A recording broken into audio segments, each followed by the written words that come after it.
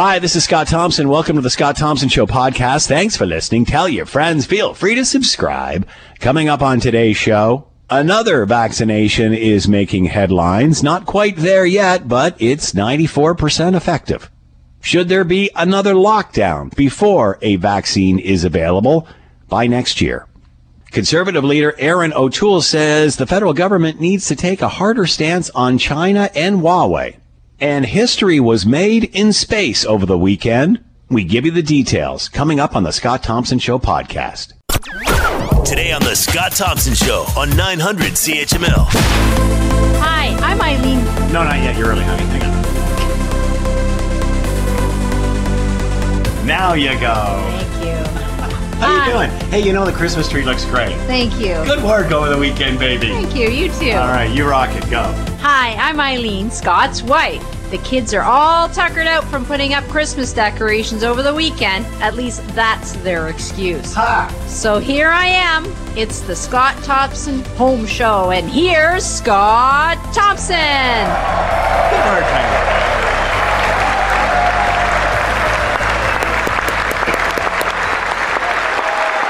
There you go.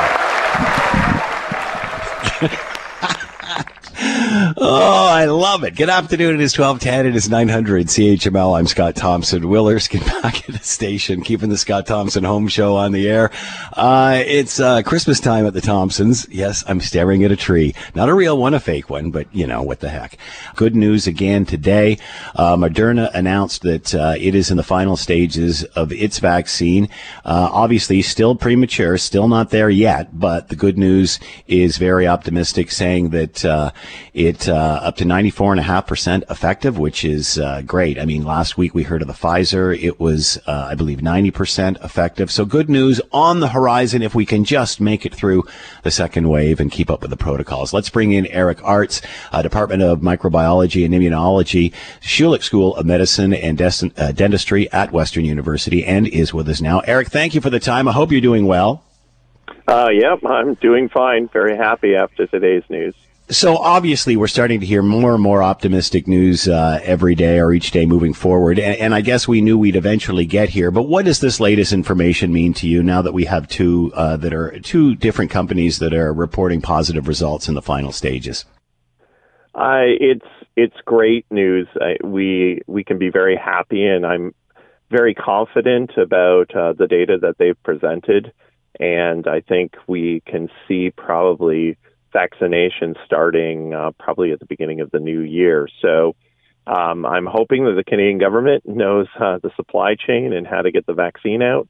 But I'm pretty confident that they've been thinking about this for a while. And front of the line, obviously, those that are most in need, most susceptible to this, and frontline workers. Any idea how long just that is going to take?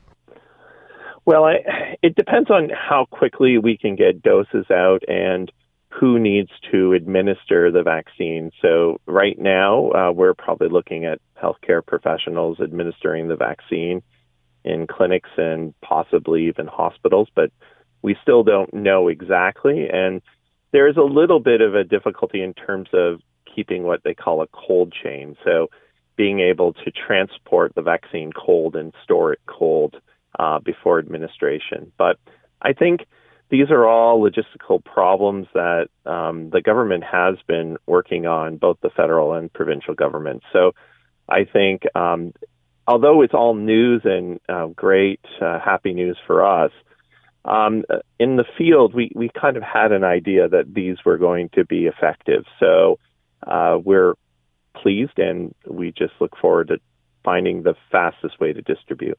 You were talking about the temperatures in order to store these drugs. Obviously, the Pfizer one had to be kept at a very cold temperature. Is it the same with the second one? They both, for long-term storage, they both will be required to be kept at what we call like minus 80 degrees Celsius, and so there will be, like in laboratories like my own, we have lots of these minus 80 freezers, and so the companies will be well equipped with those too. It's getting it out to distribution sites where it all depending on how quickly they can immunize people with the vaccine doses they have, it may not require that long that needs to be stored at that temperature, or they could ship it out every day and then being able to administer it rapidly. So the cold chain issue is a problem, but it's not insurmountable. So I think we'll be able to manage that. And why the 2 doses, and what would be the length of time between each one? Would we know that yet? Usually it's about a month, and it gets a little complicated. It has to do with your immune system. So you normally want to prime, what we call prime your immune system, and say, hey, this is bad for you, and your immune system recognizes it. And so then that kind of primes it so that the immune system knows that this is a potential virus we may encounter. And then you boost it, and that strengthens the response to that virus. Normally, we would do prime boosts in other vaccines too, but for example, with flu, we're constantly exposed to it, so we always have this priming that is available to us, and the vaccines that we receive for flu is kind of like a boost. So that's why we haven't encountered this type of virus before, so we have to get our immune system ready for it. Do we know how long it will last? And if not, when would that information be available? Is that just one of those things time will tell? Yeah, unfortunately, it is something that time will tell. I always caution people, though, because there's a lot of data out there where, people are worried because when you get infected, people always talk about how your antibodies don't last very long, and is this going to be the same thing with a vaccine? But it's very, very different. Vaccines are there to really provide the best response possible. And a virus that infects you is trying to escape from your immune response. So even though it induces the same type of immune response, it doesn't do so as well as a vaccine does. So a vaccine can last 10, 15 years potentially, but there are vaccines where we need to be constantly re-immunized or revaccinated. But those are usually in viruses that are sort of changing all the time. And coronavirus, in particular SARS-CoV-2, it doesn't change a lot. So we're pretty confident it'll last for quite a while. Many were concerned that when we first discovered COVID-19 that it would mutate into other things. That not a fear as much anymore, obviously. No, I mean, it does mutate, but it does so at a very, very slow pace. And its mutations, I would say, are less important from a virus standpoint than other viruses. I work on HIV, and that virus evolves and mutates very rapidly in the human population. With coronavirus, it's very stable for the most part. I mean, it's problematic because it jumped into the population, the human population, and it can jump again. So we hear about the culling of minks and also the potential of bats and such. So, there's always a possibility that we'll have new introductions of coronaviruses. But this is great news because I think the same platform we use for vaccines today can be used for a whole bunch of different diseases. And that's what I'm most excited about, is this vaccine technology that was developed for this virus has the possibility of being used for a whole bunch of diseases in the future. With obviously not going too far into the weeds, I remember reading that this is different. Many people thought that they would actually be administered COVID as part of the vaccine, but this is a completely different technology for making vaccines this time out. Is that accurate? Yes, and it's something we've never used before. But, whenever you say that, people will get worried because, it may be that we will see different side effects and things, adverse events that we hadn't seen before. But one of the greatest bits of data yesterday that wasn't really discussed as much is that the clinical trials monitoring boards, the ones that really monitor safety of this vaccine, this one came back with a real clean bill of health. And this vaccine, and based on the nature of this vaccine, I think it's going to be one of those vaccines that have very few adverse events. And that's great news because it's a very, very simple approach, which people may not understand. This is about as easy as it gets in terms of administering a vaccine. That's good news when we hear that this might be the new normal with these sorts of viruses and such, and many wondering what the next one will be, but you feel confident about that. Yeah, and I always espouse that we can't take our foot off the gas anymore. We did that with the first SARS epidemic. We did that with another epidemic called MERS. And we do this with Ebola, and there's just too many viruses like Zika, et cetera, that have jumped into the human population. And as soon as it goes away, we forget and we ignore it. We've got to focus on these things now and be prepared for the next one. And we can be. There's lots of things we can do in preparation for the next jump into the human population. And this type of technology is just fantastic, this vaccine approach for dealing with these things in the future. Eric Artz has been with us, Department of Microbiology and Immunology, Schulich School of Medicine and Dentistry at Western University. Eric, thank you for the time. Be well. Thank you, Scott. All right. Let's bring in Dr. Jonathan Kimmelman, PhD, Division of Ethics and Policy, School of Population and Global Health, McGill University, and is with us now. Jonathan, thank you for the time. I hope you're doing well. I am. Thanks. Your thoughts on where we are with this announcement of yet another vaccine, and your concerns moving forward in regard to getting this into people's arms and the administration? Well, first, I think this is really encouraging news.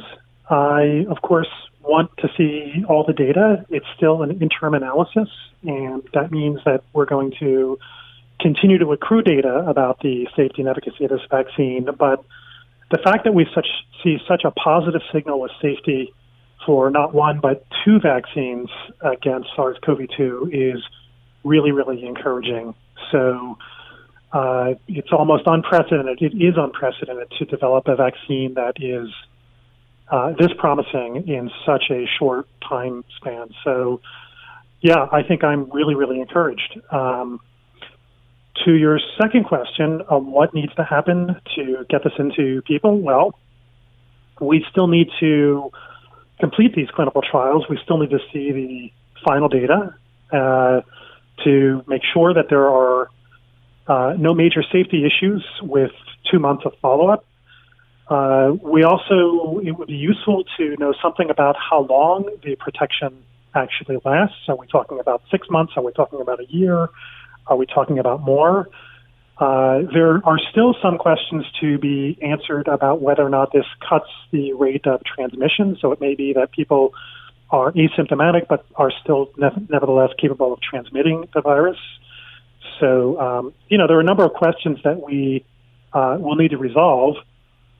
But all in all, I think this is really encouraging. And then finally, in terms of getting this into people, obviously we need to have the infrastructure, the manufacture and the infrastructure in place to distribute a vaccine should these promising results be borne out once the study is complete. How do you think the public will react to this? Do you think they'll jump on board and form the line to the right, or do you think there's going to be those that question this, as there always is with this sort of thing?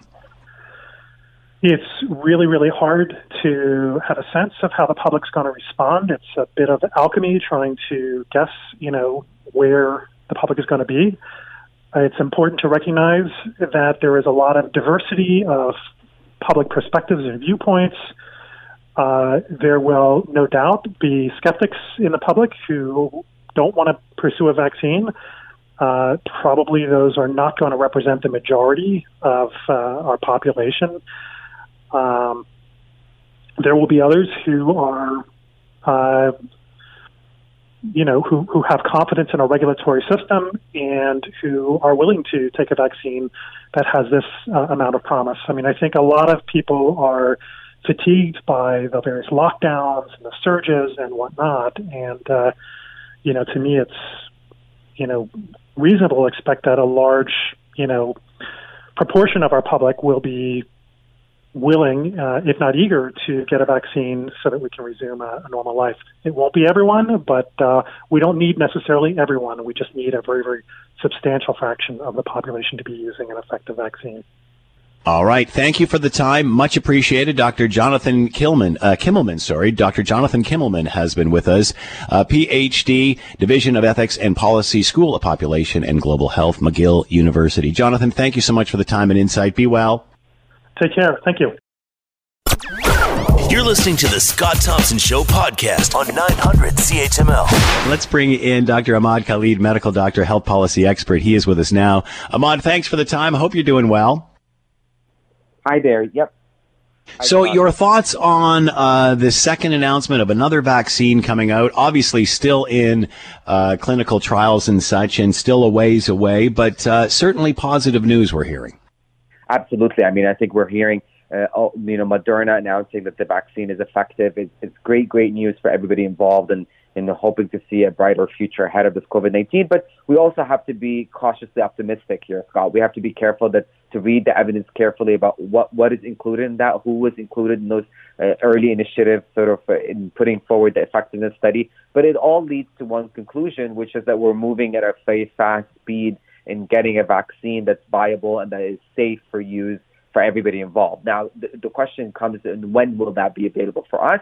That's going to be a question for Health Canada, because our regulatory process is a bit more rigorous than other countries.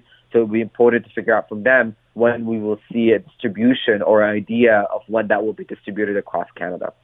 We had an interesting comment from a caller who was asking if all of these companies are sharing info. What happens once we start to come up with these and the process is refined?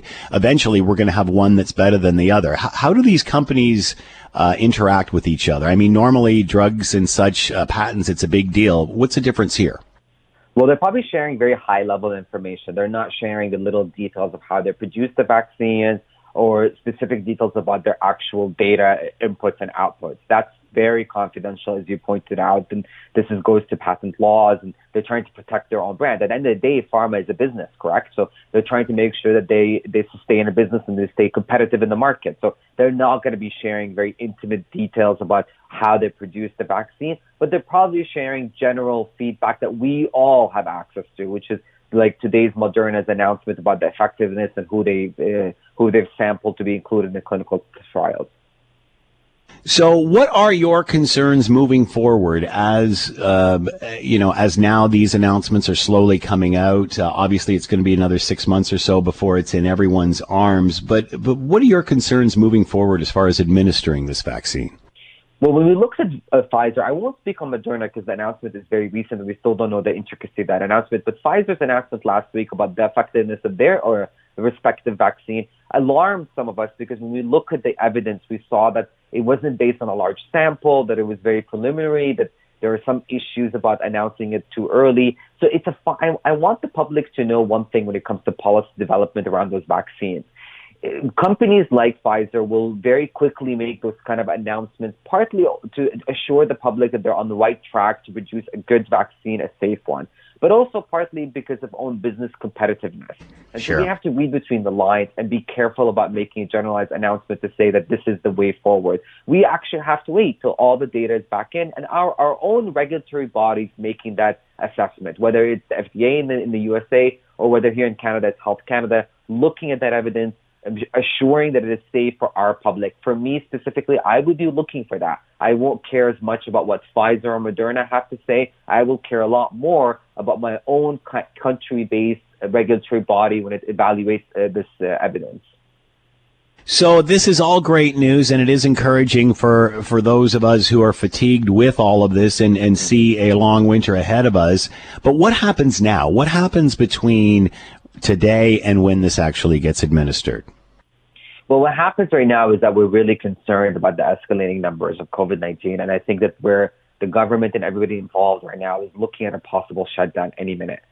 Because the numbers are, and the projections of 6,000 December a day case number, and us being close to some parts of Europe, it's very alarming, Scott. So the question now comes to, before this vaccine gets introduced into our markets and we are able to have access to it, do we need to look at a much more aggressive stand about how do we handle this pandemic? Because the reality is, and it's very unfortunate, it doesn't please me to say this, is that we are looking that we're heading towards a full lockdown. And the question becomes, is that how much of a government involvement is going to be sort of included in this shutdown? Are we going to see the government stepping up and issuing fines for people that violate the rules that put into place?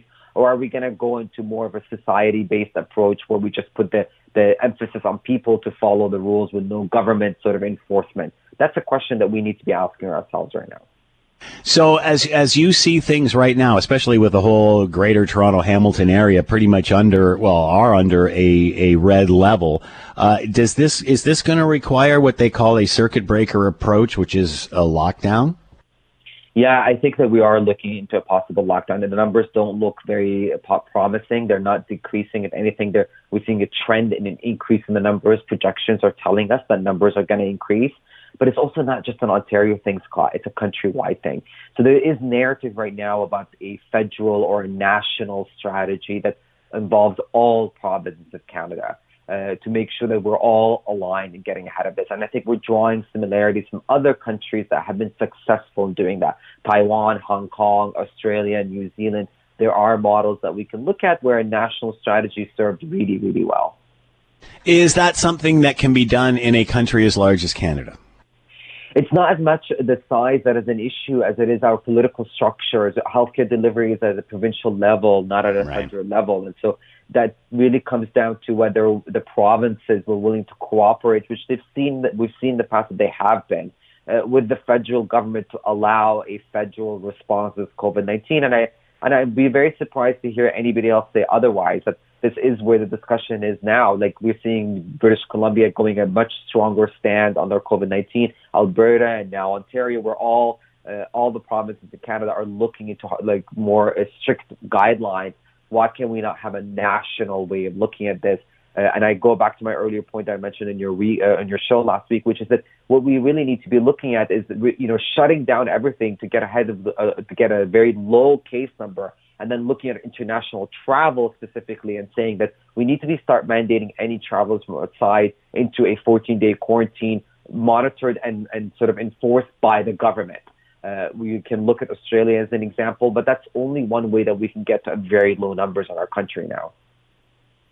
You bring up a valid point, because I think many are saying, gee whiz, I personally, meaning anecdotally, I'm abiding by these rules. I'm masking. I'm keeping my distance. I'm not seeing any of my friends. Yet there's still planes flying around and people landing in and out of the country. And I mean, we have this sort of false sense of security. The U.S. border is closed by land, but you can still fly in and out.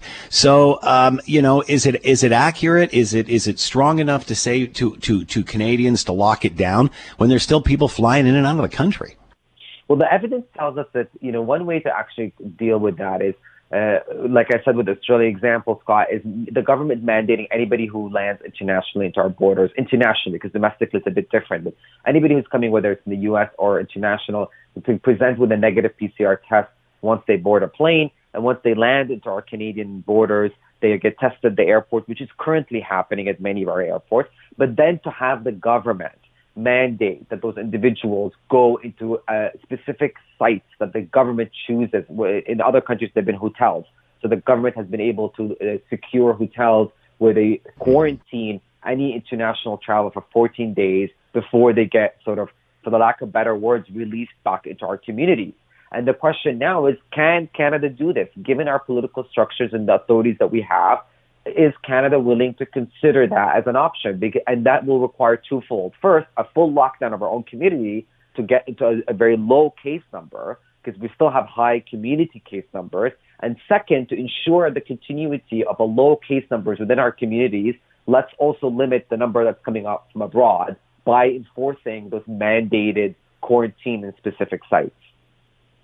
Right now, as I mentioned, Southern Ontario, pretty much from Oshawa to Hamilton in a red zone.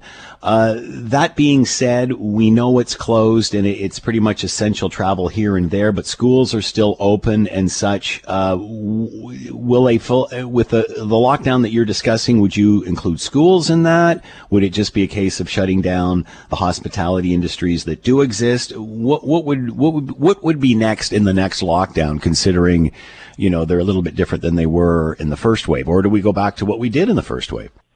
It depends who you speak to, Scott, because if you speak to parents, they'll tell you that they want their children back in school. And so the government's in a very tough position because they have two opposing forces. There's public health who's saying, close things down, shut down things. This is escalating out of control. We have capacity issues at hospitals that we're worried about, and we're just worried about the numbers being too high for us to handle.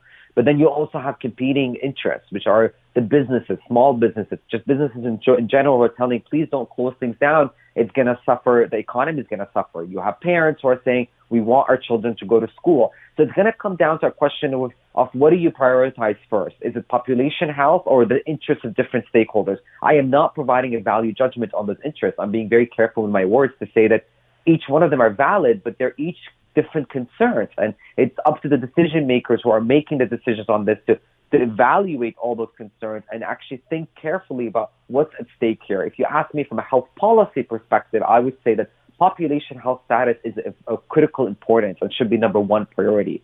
And we should be looking at ways to support small businesses with small loans, paid sick leave for parents who need to stay at home because they're worried about exposure. We need to be looking at distance learning for the foreseeable future in our schools because we can't. I mean, it's a very mixed messaging, Scott, when schools are open, but we're asking for shutdown.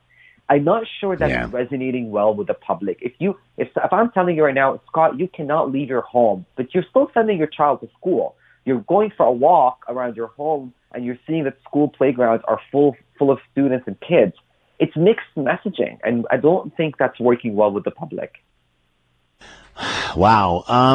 Let's assume that the vaccination studies and such testing continue to be successful. Say, for example, let's pick February, that this is first released for those that are most vulnerable and in frontline situations. Once that starts to happen, say February, let's pick that date. How long before things start to return to a semi-normal or whatever that new normal is? How long before we're safe? Well, we're hearing reports that pharmaceutical companies have deals with specific countries who will get the vaccine first.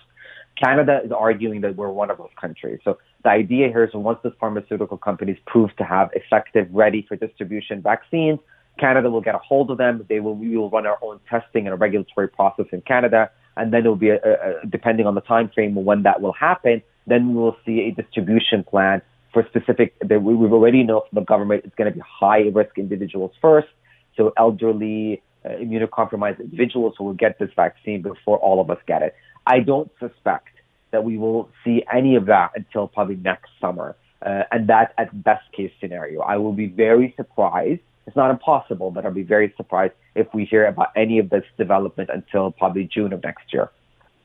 Any advice for those that are looking at the winter ahead and, obviously some positivity here with the vaccine information, but still we're hearing about anti-mask demonstrations going on in southwestern Ontario.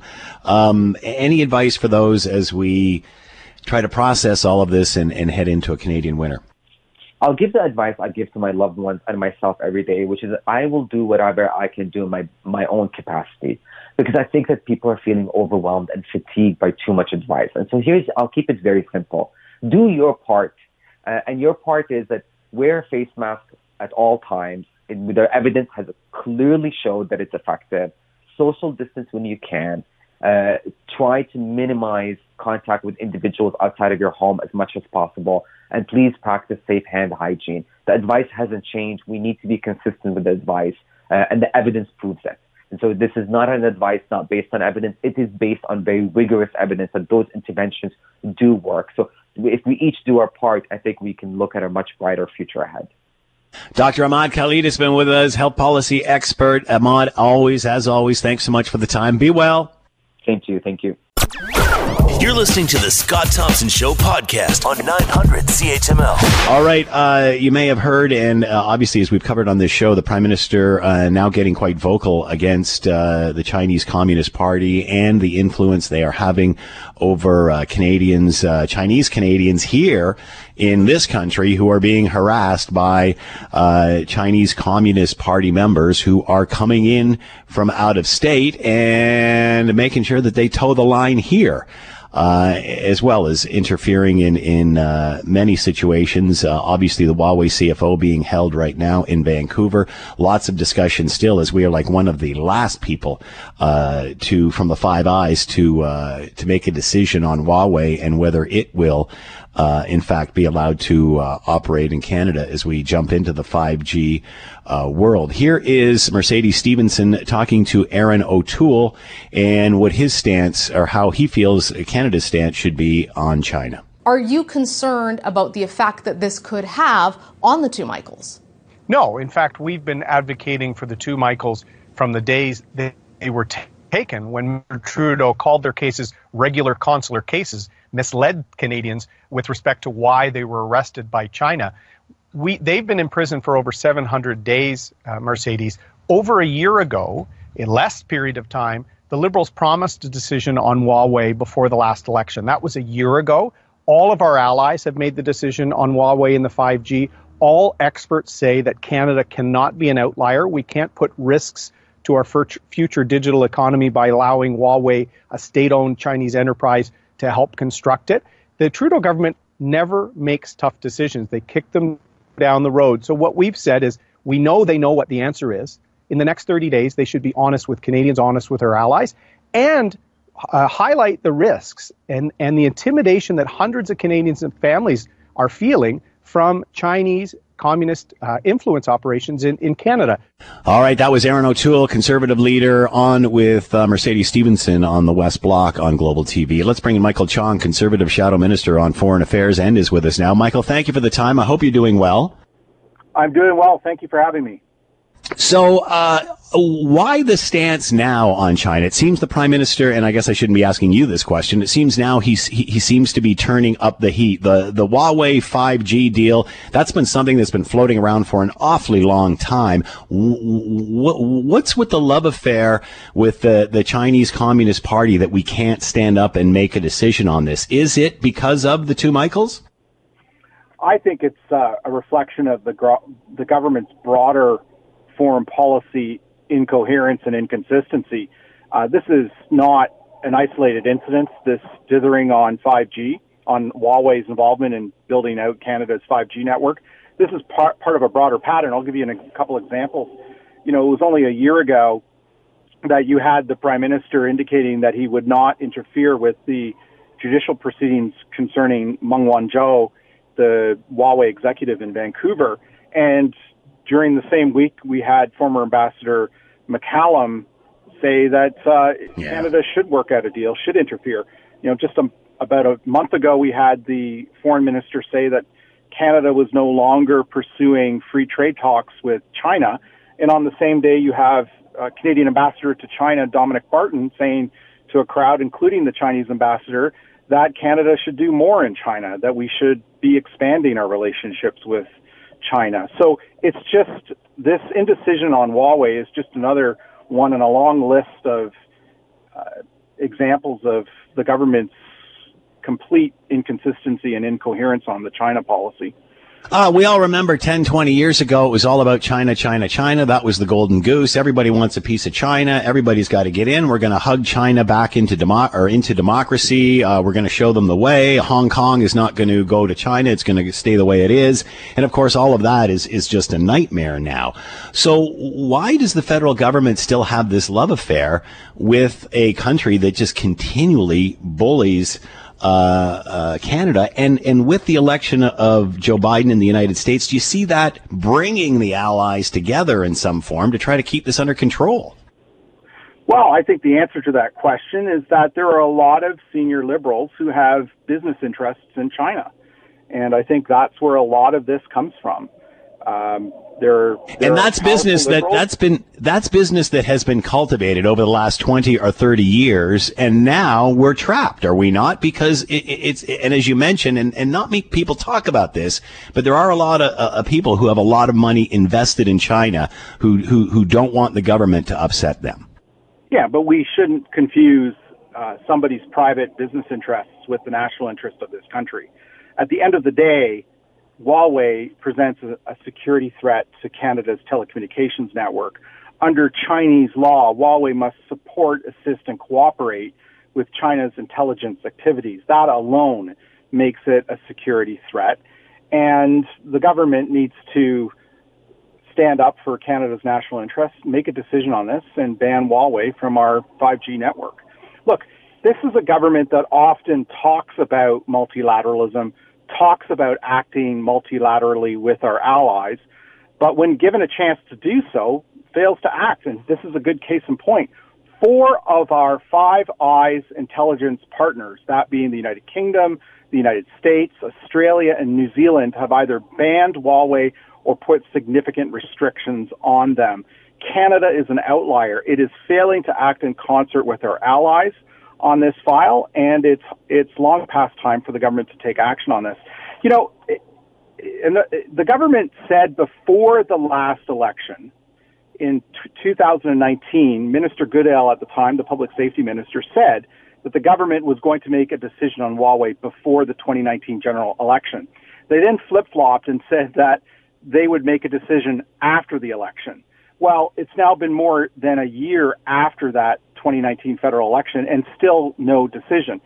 And this is a government that, quite frankly, doesn't know what it's doing on its China policy. And new surveys out very recently, the vast majority, it was over 80% of Canadians now have a negative view of the Chinese Communist Party. And I remember watching Hockey Night in Canada and seeing the giant Huawei logo up there behind them, and you're just thinking, what's going on here? Is this resonating with politicians? Is this resonating with this government that Canadians don't want this? Well, the Conservative Party has long called for the government to take a stronger stand on China. I think the government is now playing catch up to our position. But what you said is also true, that Canadian public opinion has swung massively the other way against China because of the way it is threatening our interests. It's threatening Canadian citizens. It's threatening Canadian companies. It's threatening our values.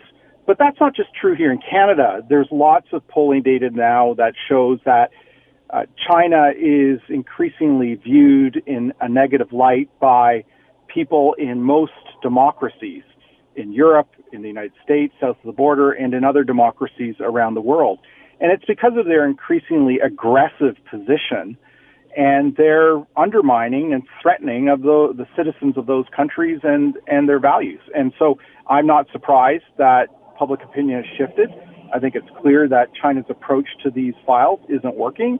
And my hope is that at some point they wake up, they realize that it's not working, it's not in their long-term interests, and they take a different approach to these issues. How big or bad a problem is it where Chinese Canadians who are loyal to this country, just like many immigrants are being harassed by members of the Chinese Communist Party who have come over here?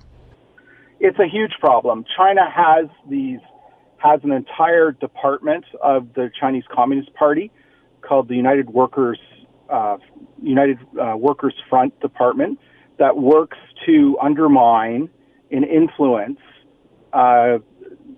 people across the world. And China, through its agents and foreign operations here in Canada, is threatening Canadians, particularly Canadians of Chinese origin.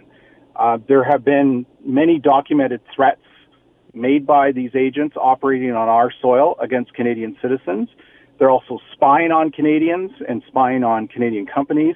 So it's a huge problem. So what we're calling on the government to do, in addition to making a decision on Huawei, is to come forward with a robust plan to defend our sovereignty on our own soil and to shut down these operations here in Canada. Michael Chong has been with us, Conservative Shadow Minister on Foreign Affairs. Erin O'Toole on with Mercedes Stephenson on the West Block on Global this weekend, talking about how the federal government needs to take a harder stance on China and particularly Huawei Technologies. Michael, thanks for the time. Be well. Thank you very much for having me. Let's bring in Gordon Houlden, Director of the China Institute, Professor of Political Science at the University of Alberta. He is with us now. Gordon, thank you for the time. Hope you're doing well. I'm doing well. Staying healthy. Thank you. Before we get into this trade deal, your thoughts on what Erin O'Toole, Conservative leader, had to say this weekend, that Canada needs to take a harder stance, not only on China, but specifically Huawei Technologies, and make that call? Well, that decision's pending, and quite frankly, it would bring clarity for some of the telecoms companies who are waiting to make investment decisions. Huawei equipment tends to be good quality, lower price, so some of them are sort of perhaps waiting to know what the government's view is. Once that's clarified, they will have to go forward with the alternatives, like Nokia or Ericsson. And again, I think the government's been, perhaps one of the considerations have been not to make it more difficult vis-a-vis the two Michaels, but the decision can't be put off indefinitely, that's for sure. Is that something we could hear in 30 days? We've certainly seen the Prime Minister take a different stance on China, a much tougher stance in the last couple of weeks. Do you think this is far behind? Well, I think that 30 days, 60 days, this is a decision that the Washington's been pressing us to do. In the back of my mind, I was wondering, could they be waiting to get credit with the right president? In other words, do you want this, given Washington is pushing, I think it'll be a bipartisan issue for both the Democrats and Republicans. Perhaps the idea was, let's make this call, which the Americans are wishing us to do, with the president that's going to be in office where you're going to get the credit. So perhaps there might be an idea you wait until January 20th. But that's only surmise on my part. I don't know. China and 14 other nations have signed a new trade pact. What does this mean for Canada? What does this mean for the rest of the world? Well, it means a lot for the rest of the world. This is the world's largest trade pact. It's not quite as robust as TPP in terms of its provisions, not quite as high quality as the trade policy experts would say. But this is a third of the world's population, a third almost of the world's economic output. It's a big deal, and it brings in most all of East Asia and most all of Southeast Asia, as well as Australia and New Zealand. It will lower tariffs. It's really a little bit, I suppose, a cementing of the emergence of Asia as the dominant economic force. That's not, I don't want to exaggerate. You still have North America, you still have Europe, but it is Asia that's rising the fastest at this time. We certainly know what has happened with China's stance and how it has changed and become more aggressive over the last couple of decades. Hong Kong, another example of that. Is this good for democracy?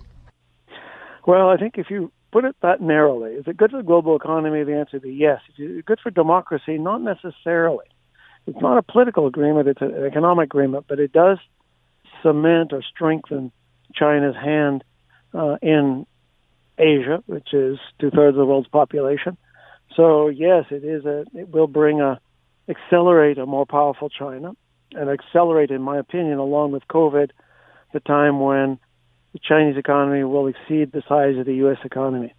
And the U.S. has pulled back from TPP. That was supposed to be designed as America's economic response to bring an American pole, a North American pole into play in Asia. The U.S. pulled back from that. That was President Trump's decision. Canada went forward. And it's possible that the U.S. may re-enter TPP, and that would then be a rival to RCEP, as it's called. So what would be the reaction from Europe and North America considering this deal? Well, I think it's going to be a wake-up call, I think, for the rest of the world's economy as they see this growth taking place, and particularly with China now out of having solved their, at least temporarily, their COVID problem. For Europe, they have pretty strong economic ties with China, but volume counts for a lot. And as Chinese economy grows, it has its own supply chains which developed, which are different than those going into Europe and those of North America.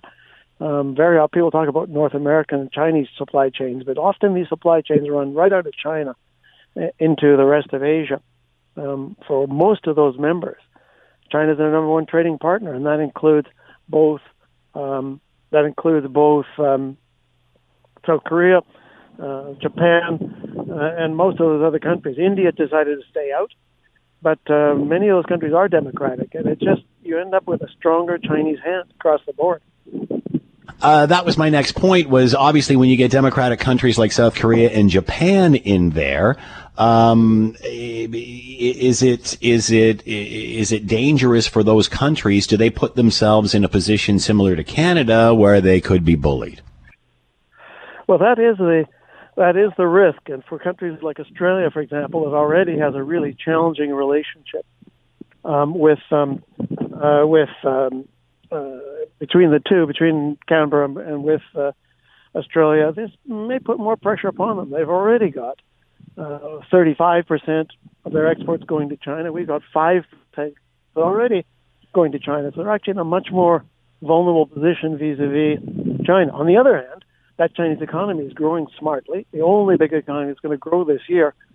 So that they're not about to step away from dealing with China. The China's hand is a stronger one than it was 5 years ago, and it may well be a stronger hand 5 years from now, including with major democracies. What about now with Biden heading to the White House? Will the allies now become more united? It seems for the last 4 years there hasn't been a united front on the side of democracy. Well, it's going to be interesting with Biden. President Trump blew hot and cold on China. Started off very, very warm and friendly, particularly Xi Jinping. Talked about him as a good friend. Then ended up the last year or so in a much tougher stance vis-a-vis China. Biden, it is difficult to tell. The people who are likely to be his key secretaries of defense and foreign affairs are on the record as being very wary of China, and that is the consensus amongst the bureaucracy in Washington. On the other hand, it's been my experience that when there's been a big international crisis, often the U.S. has had to look to China to find a solution. So I would predict that things will not change much in the first few months, but there may be some pressure, partly from U.S. business and partly from, heaven knows, a problem in the Middle East or in North Korea or whatever, where the U.S. needs Chinese cooperation and they have to make some compromises. We will see. Gordon Houlden has been with us, Director of the China Institute, Professor of Political Science at the University of Alberta. Gordon, thank you for the time as always. Much appreciated. Be well. Thank you. Same to you. You're listening to the Scott Thompson Show Podcast on 900 CHML. All right, looking for some good news. Let's get off this planet and head up into space. History made over the weekend. SpaceX and NASA teaming up and sent 4 astronauts to the International Space Station, which marks the first full-fledged mission that sent a crew aboard a privately owned spacecraft. Also the first time the Americans have flown up there since the space shuttle days, up and down and back and forth, accommodated by a Russian Soyuz rocket up until this point. So big news and a giant step for NASA and I guess commercial space travel eventually. Let's bring in Paul Delaney, Professor of Astronomy, York University. He is with us now. Paul, thanks for the time. Hope you're doing well. Oh, doing very well indeed, Scott.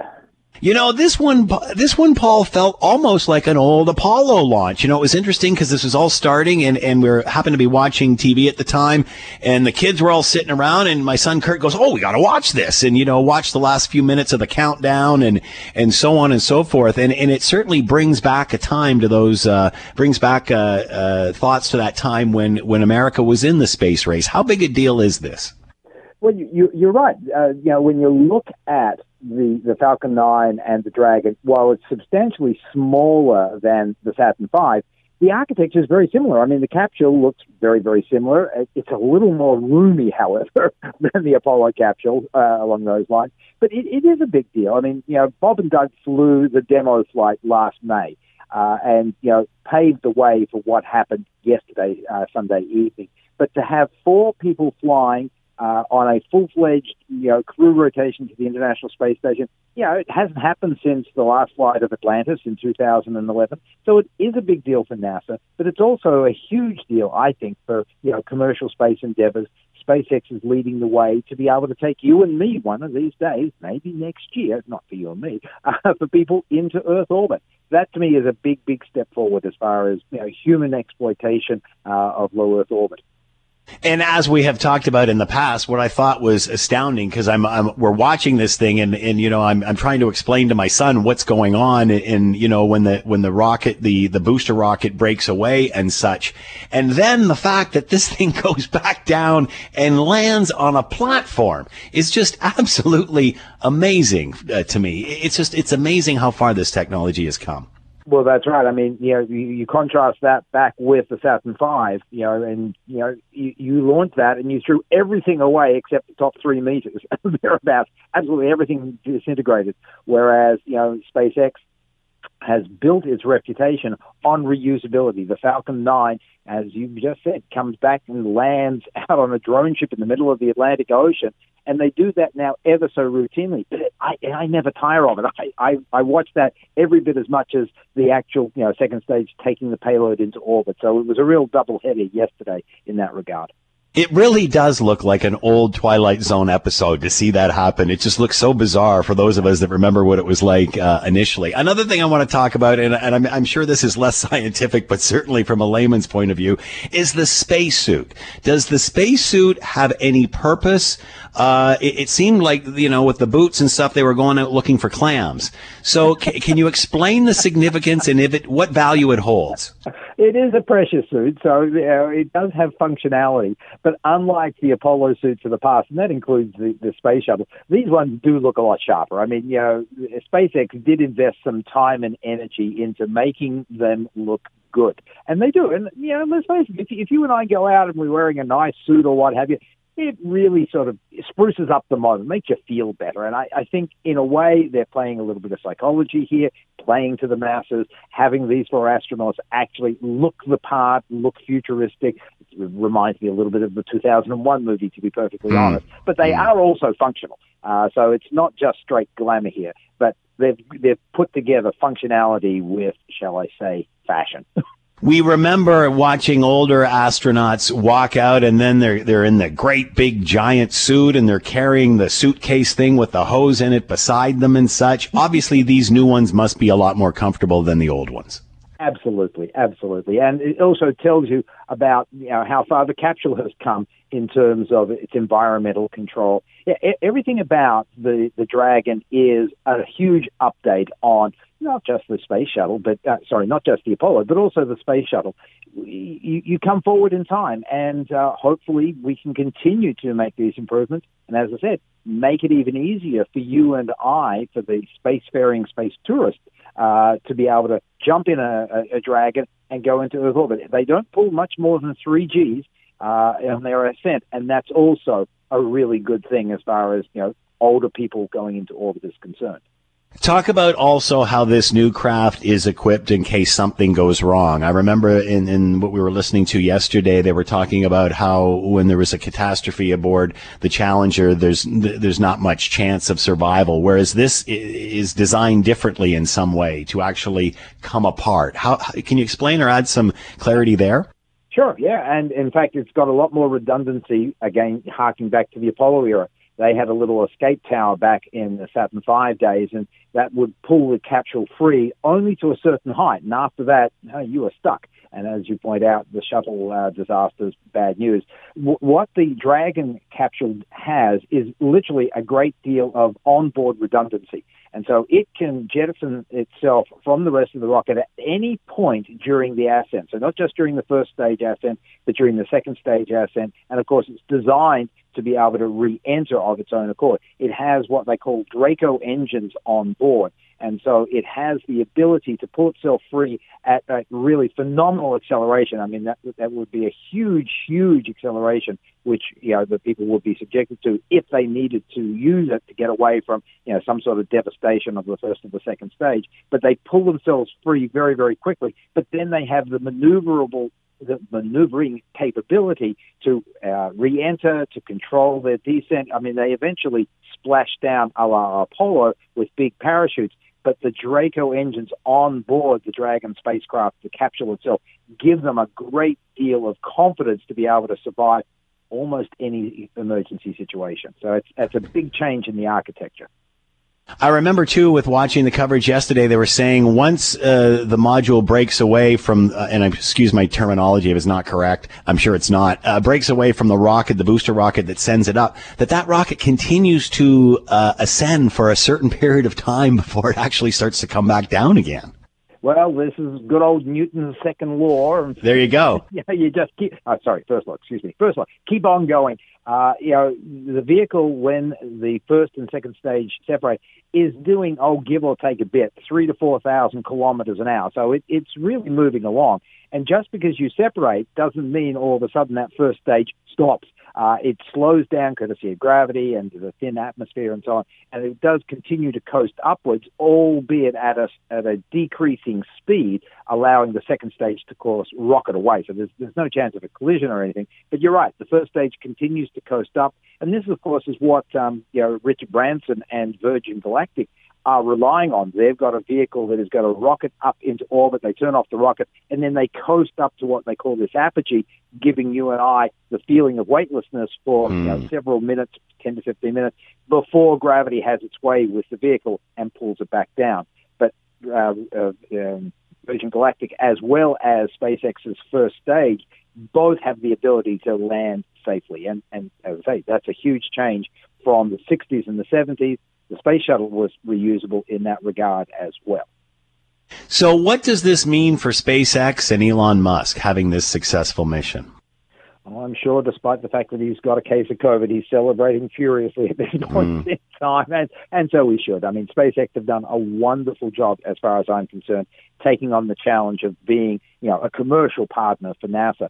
They've made no secret of the fact that they want to be able to take people like you and me into Earth orbit for space tourism starting as early as next year. This vehicle has now been crew rated. It's safe for humans as far as NASA is concerned. And, they will start taking people up to the International Space Station just into low Earth orbit and, spin around the planet for a day or two.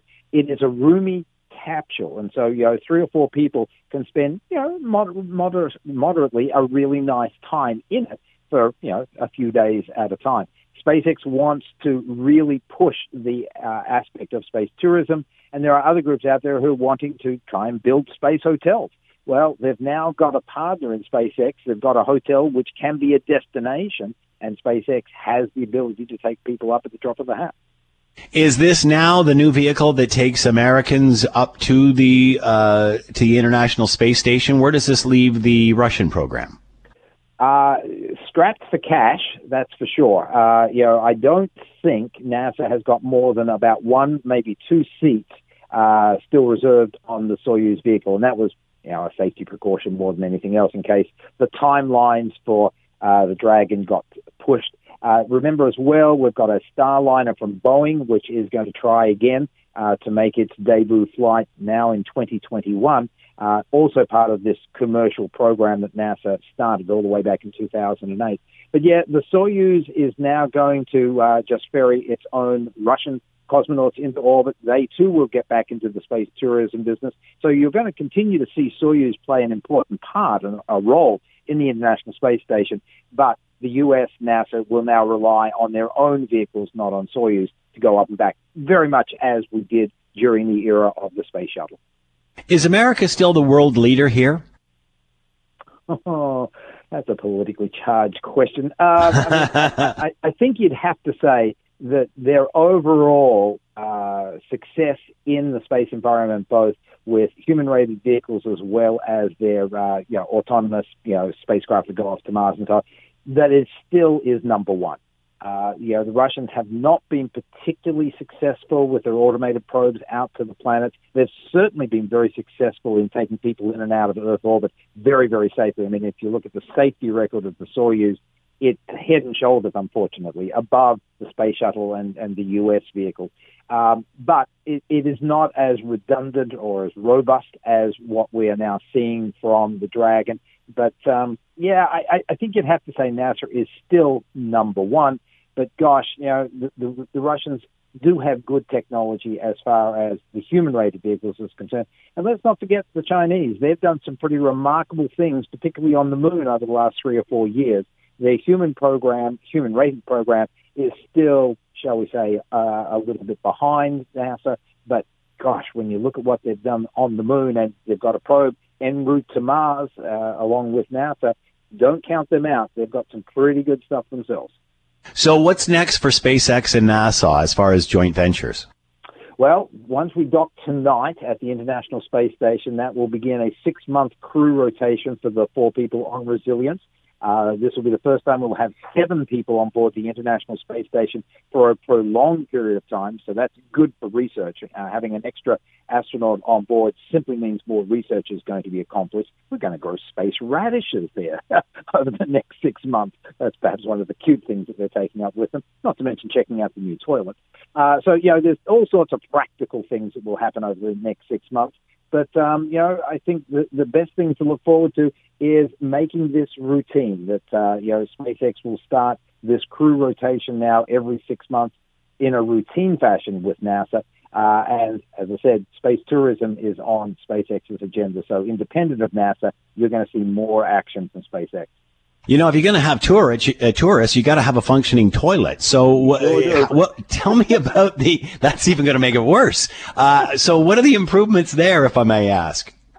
Oh, I didn't look up the engineering specs, mate. I'm sorry. But there is improvements.